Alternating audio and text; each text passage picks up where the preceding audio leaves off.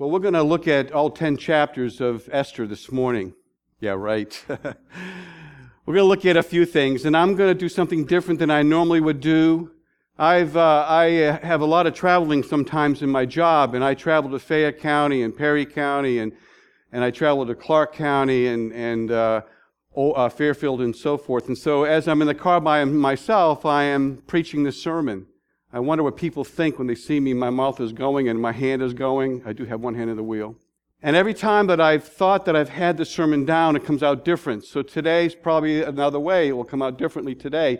And those times that I was preaching the sermon myself over these past few weeks, it was for me, because you didn't hear me. But I hope that you anticipate this morning what God will teach you something. And if I say anything that's good and theological and wonderful and academic, I don't take the credit, because I've studied, I looked at the different people, what they said. John Parsons from Hebrew for Christians and the Chabad and Ray Stedman, if you ever know who he is. He goes way back a long time ago. And looked at the different commentaries, and I kind of put some stuff together. And if it's going to help you this morning, I hope it helps you. I hope that you will be blessed. Because this is a time that we remember. Marcy's correct. We need to remember that God is behind the scenes. That God is a sovereign God, even though the things that are happening in the Middle East right now are terrible, horrific. Cutting off of heads and so forth. I mean, I just can't imagine that. I just can't believe it's happening, but it is. There is a battle for the soul, and that's what I've entitled the message this morning. There's a battle for the soul. We have an enemy who hates you and me if we love Yeshua. We have him in our hearts. He hates us with a hatred that can't be matched by anything or anyone. Why? Because he does not want us to bring glory to God. You see, if Haman had his way, he would have gotten rid of the Jews, the Jewish people. Therefore, the Gentiles of today would not have Messiah Yeshua, because the Messiah Yeshua came through the Jewish nation, the Jewish people. So here we are, again, this year, ready to celebrate Purim. I hope that you've read the book of Esther in preparation for the celebration. And if you haven't read it this past week, read it today. Read it tomorrow. I know that next Wednesday, I believe, if you are here, we will at least hear it read amidst the booing of Haman and the cheers of Mordecai and Esther. However, I would exhort you to read it before that time. It's only 10 chapters, and you can sit down and read it probably within 20 minutes to a half hour, maybe. It's very short. In preparation for today, I have read it many times. I can't tell you how many times, but I've read it many times. Different translations to see what the idea behind what was being translated. I'm not that good in Hebrew, although I can read Hebrew, I can understand some of it. But I wanted to get some good translations, and I did. I read that. Why is this book here? I mean, what's its purpose? Sure, we celebrate Purim. We have a holiday. Surely as we read this book, we find that there's no mention of God. We know that, right? There's no mention of heaven. There's no mention of hell. There's no mention of redemption. There's no mention of worship or faith, and you could probably name some others. There's nothing very spiritual about this book at first glance as you look at it, just reading it. Matter of fact, I was reading some Jewish commentaries, and there was one particular person who thought that this was a book about women's lib because of Esther and the queen not showing up and Vashti and all that. And I'm thinking, okay, that's an interesting idea, but I don't think that's what it's there for. Indeed, it's a fascinating book to be sure. By the way, this is one of 3 books that are about women in the Bible. Do you know the other 2 off the top of your head? Ruth, you got it, I hear it. Song of Solomon's the other. It's a delightful story about a young Jewish girl who becomes queen of a foreign nation and her part in saving her people from the destruction of the enemy that Saul did not take care of back in the day. The book has intrigue wherein we find an enemy totally focused on getting rid of all the Jews in the kingdom of Persia at that time because of one pious man, Mordecai, who does not bow down to him.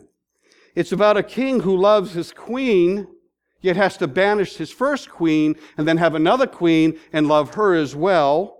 It's about a Jewish man, Mordecai, who becomes great, second only to the king at the end of the story of this foreign kingdom, and ultimately the victory and rejoicing of the Jewish remnant who stayed in Persia. And we have a perpetual holiday started which is celebrated even up to this day. As I've been reflecting on this portion of Scripture, I've come to the conclusion that we see the following, and you've heard me say this before. We see the sovereignty of God. God is sovereign. He is ruler. He does what He wants to do. We see the power of God and His presence and His provision.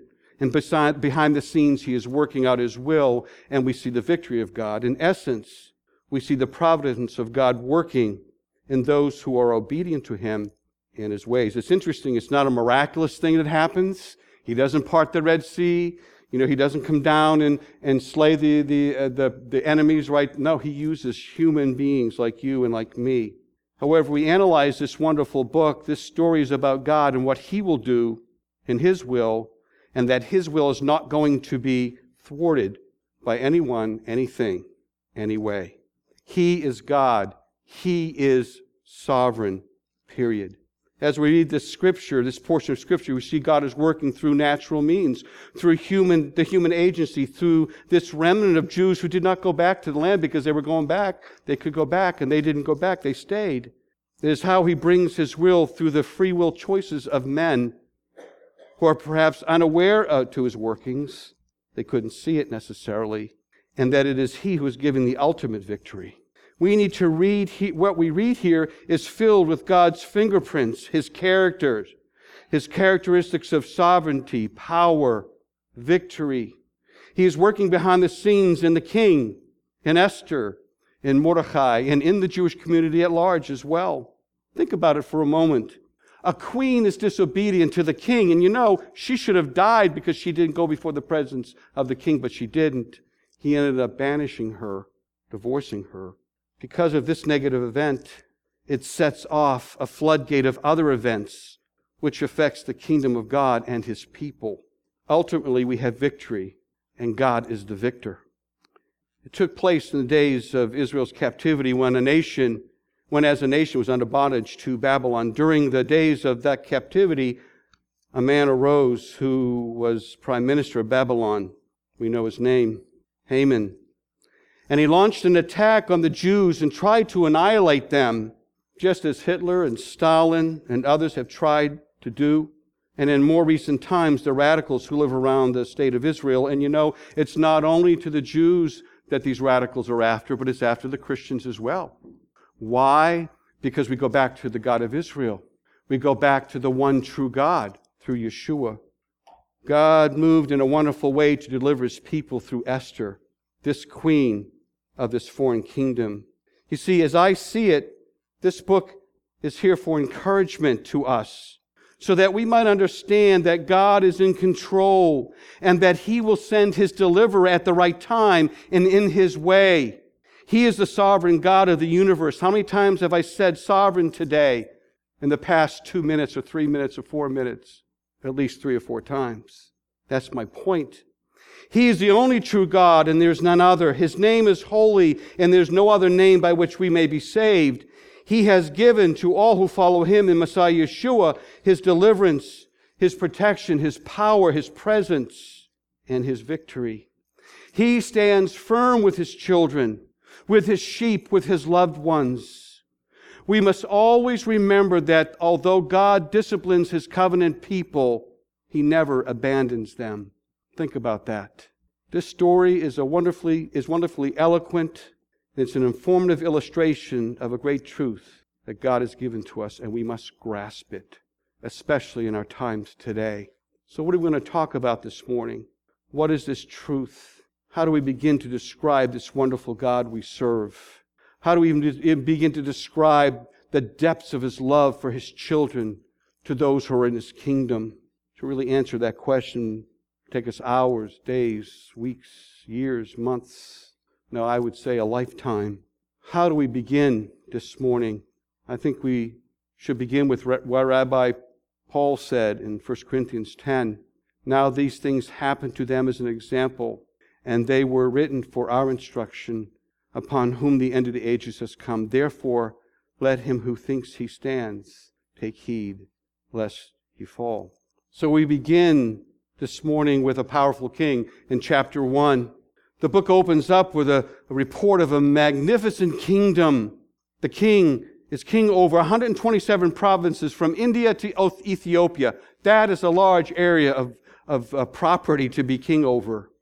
He is a very, very powerful king. His throne is in Susa, or Shushan, in the capital of Babylon, which would be, I think today, Tehran in Iran. The king holds an over-the-top banquet. Back in the day, it would be party on, dude. He partied for 6 months plus a week, 186 days. He has his generals, his lords, his governors at the banquet. They're all making merry. They're all having a good time. No expense was spared. However, the king sends an edict out and says, okay, if you don't want to drink, you don't have to, but there's plenty of wine. Come on, join me. The palace is a sight to behold. No expense spared there. There were white cotton curtains and blue hangings caught up with cords of fine linen and purple and silver rings and marble pillars. The couches were of gold and silver. The mosaic pavement was porphyry, marble, mother of pearl, and precious stones. Can you imagine what it looked like? It was just beautiful. The best thing you could ever see at that time. No expense spared. And then when they were drinking, they didn't have the plastic cups. They didn't have the wooden cups. They didn't have the brass cups. They had the golden cups.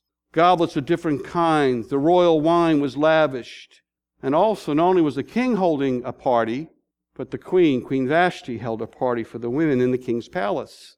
So it must have been some party going on. And then the king was making merry in his heart, and he probably was inebriated and said, hey, I want my wife to come. Now, we don't know why she refused to come. We don't know why he wanted her to come other than he wanted to parade her. He wanted to have her crown her head, and I'm not going to go there. There was one Jewish commentator who said that, she had a tail put on her backside, and I don't know. She just refused to come. And so the king's there, and what happens to the king? He ends up getting angry with her, and then his little advisors whispers in his ears, hey, if she does that, our wives are going to do that, and we're going to have pandemonium. We shouldn't let her do that. She should be banished. So she's banished.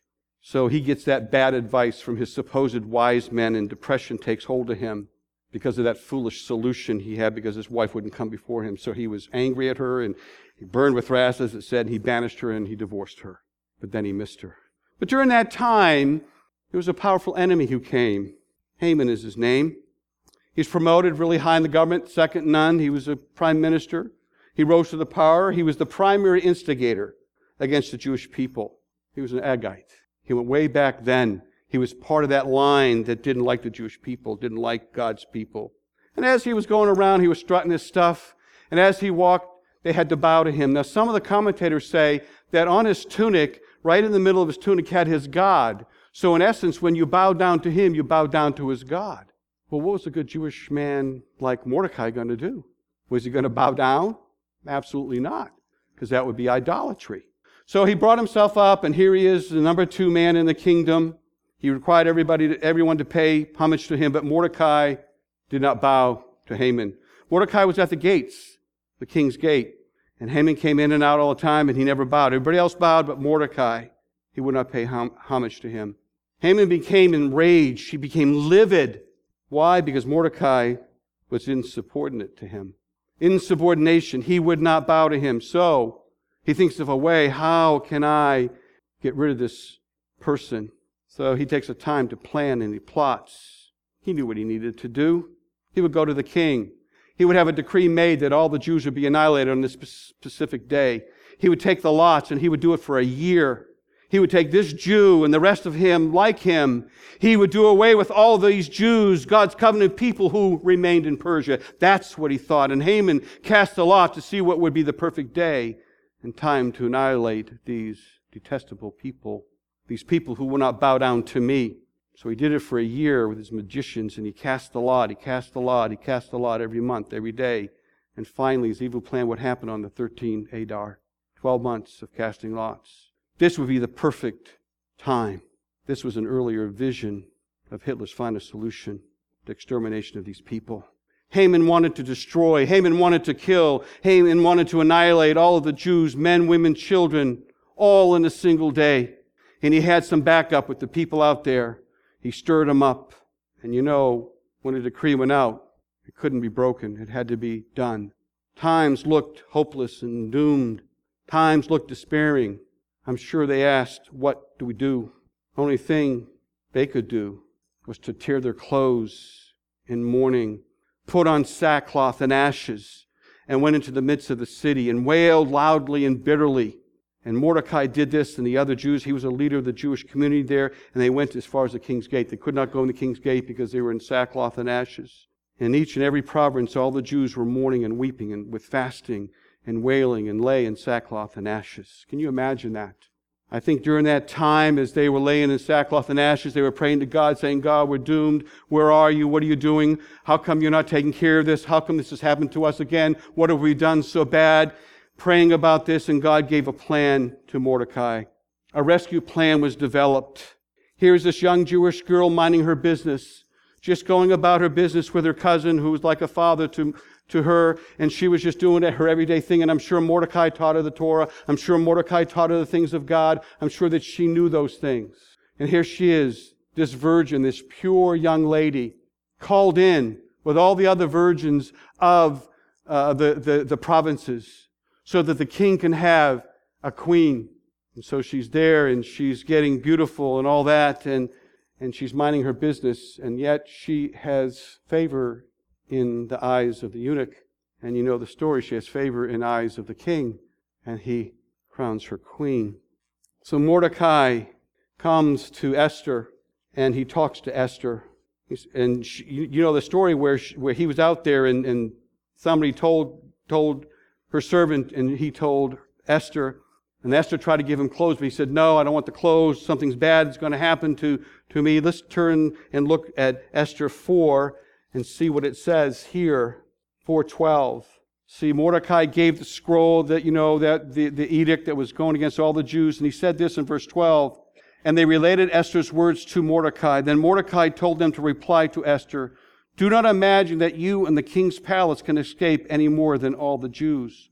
For if you remain silent at this time, relief and deliverance will arise for the Jews from another place, and you and your father's house will perish. And who knows whether you have not attained royalty for such a time as this. You see, Mordecai had told her, you go in and tell the king and plead for our people, plead for our very lives. He gets very blunt with her because she said, I can't do that, Mordecai. You know I can't do that. I'm going to die. What's going to happen if I go in there and he doesn't put his scepter out to me? I will die. So then Esther says in verse 15, then Esther told them to reply to Mordecai, go assemble all the Jews who are found in Susa and fast for me. Do not eat or drink for 3 days, night or day. I and my maidens will also fast in the same way. And thus I will go into the king, which is not according to the law, and if I perish, I perish.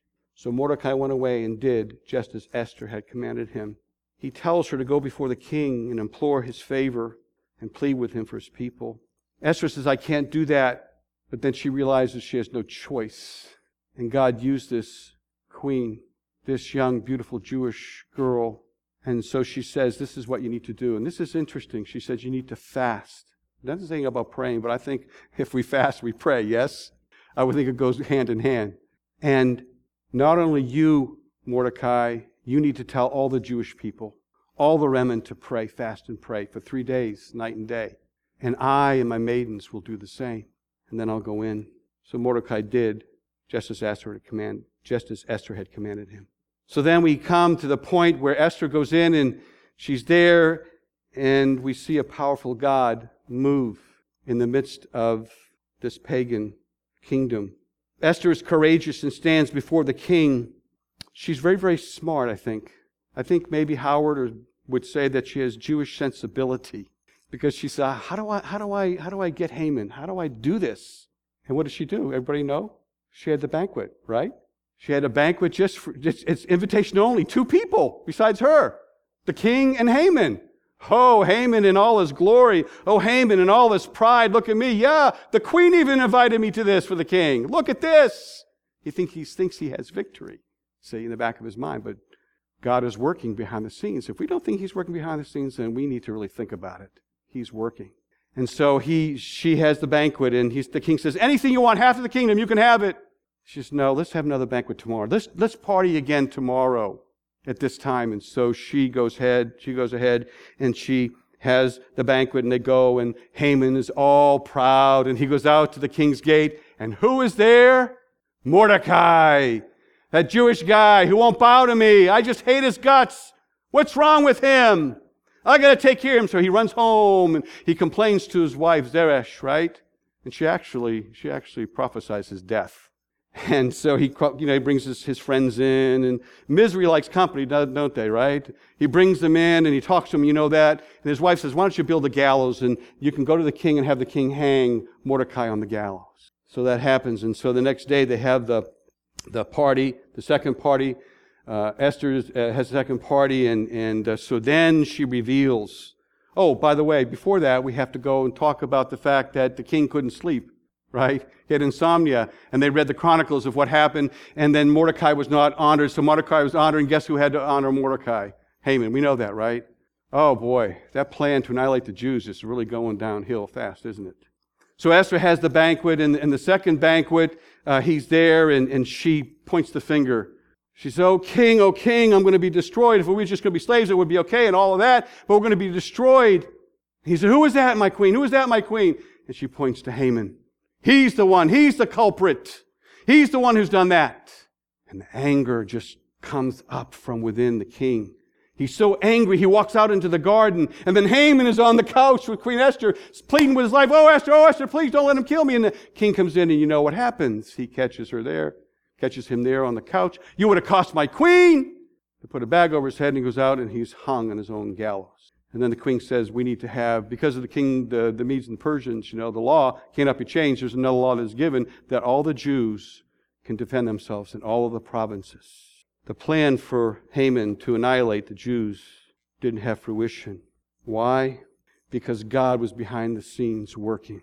Just as today, God is behind the scenes working. And I need to ask you, is he working in your life, where you are, where you live? The king makes a decree. It's on that appointed day for destruction that the Jews defend themselves. And then some people become Jews. Interesting. And the Feast of Purim is instituted, and Mordecai is put up as second in command. So what? We just went over 10 chapters real quickly. My way. We have a paradox. What is it? So what do we do with what we just discussed? Someone has said this about the marvelous story of God's working and moving behind the scenes in the lives of Mordecai and Esther. The impact of the lives of Mordecai and Esther is one of the most amazing aspects of this story. And it shows us that God is not limited in who he works through, nor how. In view of the world in which we live, we need more Esthers and Mordecais that will stand up and make a difference for God and his children, even if it's at their peril, as these two experienced. As Mervyn Brenneman well observed, God needs servants today who will speak up when his people are in danger or when injustice and corruption are rampant in society. Esther and Mordecai were not perfect, nor were they spiritual giants when they first were brought into their place of influence. How encouraging that is for us who are not another Moses or Paul or Peter or others of that caliber, because God can work in and through us just as well. Let us all be able to say with the beloved Paul at the end of the stories of our lives, Esther is a story of triumph that grew out of tragedy, ecstasy out of agony, celebration out of devastation. Yours can be the same. This book has shown us many things, including that God can use anyone for his glory that is willing to be used, that he is ultimately in control of all things in our lives, and he will work according to his foreknowledge to bring all things together in our lives for our best and his glory. The enemy may rage, but God will turn his attacks back on his own head ultimately. We need to stand strong against the threefold enemy that directed the lives of the king and Haman: the lust of the flesh, the lust of the eyes, and the pride of life. Both of them were destroyed by it ultimately. You see, by chance, Queen Vashti inexplicably defied the king, which set off a search for a new queen of Persia. By chance, a beautiful Jewish girl named Hadassah, or Esther, was the niece of Mordecai, a leader of the Jews who served in the king's palace. By chance, of the countless young women in Persia, Esther was ultimately chosen to be Persia's new queen during the month of Tevet. By chance, Mordecai overheard the conspiracy against the king, and Esther's presence in the palace allowed him to warn the king about the assassination plot. By chance, the king's servants provoked Haman to see whether Mordecai's commitment to his Jewish faith would overrule the king's decree. By chance, the king agreed to Haman's plan to exterminate the Jews on the 13th of Adar, result of the magician's dice. By chance, Esther was the only one able to directly thwart Haman's plan, as Mordecai said, and who knows whether you have not come to the kingdom for such a time as this. By chance, the king was in the receptive mood when Esther came to appeal to him to repeal the evil decree and agreed to attend her banquet. By chance, Haman's wife, Zeresh, suggested that a gallows be built to hang Mordecai, the very gallows from which Haman would later hang. By chance, the king slept badly one night, so that he ordered the royal chronicle to be read to him. By chance, the king came across the record of Mordecai's meritorious service. By chance, Haman entered to request Mordecai be hanged and upon the gallows precisely when the king was thinking about how to reward Mordecai. By chance, Zeresh foretold Haman's fall into the hands of the Jews just before Haman was called to attend the second banquet. By chance, Haman fell on the bed with Esther just as the king returned to the banquet room. By chance, the king decreed that Haman be hanged on the gallows he erected to hang Mordecai and bequeathed all of Haman's property to Esther and Mordecai. By chance, Mordecai was promoted to the new position of prime minister. By chance, the new decree of the king caused fear to spread among all of Persia so that Haman's plan was routed. And finally, by chance, the Jews of Persia rested on the 14th day of Adar and declared it a holiday of celebrating and rejoicing. By chance? Of course not. Of course not. I'd like to close with this as our application. An important lesson for us is God's consistent protection of the Jewish people should give us, all who are believers in Messiah Yeshua, a sense of hope and security. God is a covenant God, keeping faithful to every generation. Secondly, we have a responsibility to accomplish God's will in our lives. This is very apparent in this book, that God is behind the scenes working out His perfect will, His plan for the lives of His covenant people. As a people of God, we have a responsibility to act if the will of God is to be carried out. Fourthly, we have a responsibility to prayer and fasting for the lives of all of God's people. There's a call to all of us to be aware of what's going on in the world today and to seek God. We also have a responsibility today to pray not only for the Jewish people, but for all people who are far from God. The dangerous threat is not so much the physical destruction as in the days of Haman, although that is imminent because of the nations that surround Israel and hate both Jews and Christians. It is a spiritual catastrophe for many who are far from God, the God of their fathers, and the appointed Yeshua Messiah. Purim for us should be a reminder that God desires to use people who are available to serve in the kingdom. Who knows whether you have not been placed where you are for such a time as this? May you and I be faithful messengers of Messiah, bringing the message of spiritual redemption to those around us. Win or lose by the way we choose. I'd like to close with this song, and I was going to sing it, but I probably shouldn't. Maybe it will come out, I don't know. By Stuart Dowerman. Matter of fact, Psalm 34 was today. And Shalitha didn't know that I was going to have this today, but this is a different tune. This song was written out of gloominess and destruction of the Jews for Jesus offices in San Francisco, as I understand it. They came in and there was graffiti all over and the windows were broken, and it just was really a downer.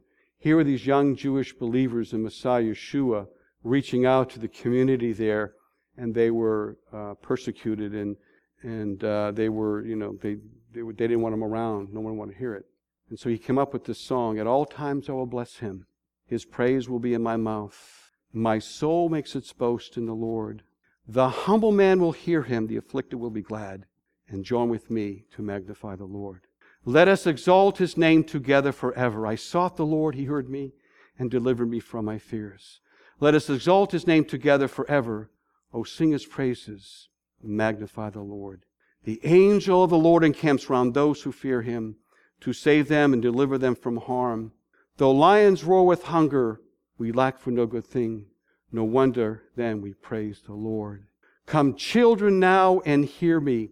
If you would see long life, just keep your lips from wickedness and lies. Do good and turn from evil. Seek peace instead of strife. Love righteousness. Everybody knows the rest of it. And God will hear your cry. Let us exalt his name together. I sought the Lord. He heard me and delivered me from my fears. Let us exalt his name together forever. Oh, sing his praises. Magnify the Lord. As you read Esther, and I'm going to assume you will read Esther today, tomorrow, and the next day. As you read Esther, think about God being behind the scenes. Don't think he's not, because we know he is. May we honor God through what we say, what we do, and who we are in our attitude. May it come from within from him. His name is holy. His name is to be glorified. He is to be honored. Let's pray. I am humbled, Lord, to think of my own life and how you've been in my life and how you've been behind the scenes orchestrating things in my life and people in my life around me to help me through this life. I had no intention of following after you, God. Oh, I was religious, God, yes, but that's about it. But I thank you for getting hold of me behind the scenes, bringing those men to my door in the barracks in Norfolk, Virginia, telling me I need Yeshua, need to be saved from the destruction of hell and from being separated from you forever. Thank you that you're a God who's a covenant God, who loves us, who gives us life eternal. You don't leave us as orphans, Lord, but you give us everything pertaining to life and godliness. You're powerful, you provide, you promise, you're providential. We thank you that no matter what the plot is against us as a people, we can trust you with our very lives, which we do. As we celebrate Purim this year, as we celebrate the rejoicing of what happened and how you provided for your people in a natural way, not in a miraculous way, but in a natural way, may we see you working in our lives here. And may all the Jewish community that celebrates this year, Purim, see that, not just in the revelry, not in just the time of rejoicing, but getting down to the gut of what it really is that you're working behind the scenes to save your people, your remnant. I thank you for today. Thank you for your love and grace and your mercy. We thank you for life eternal in Yeshua's name. Amen.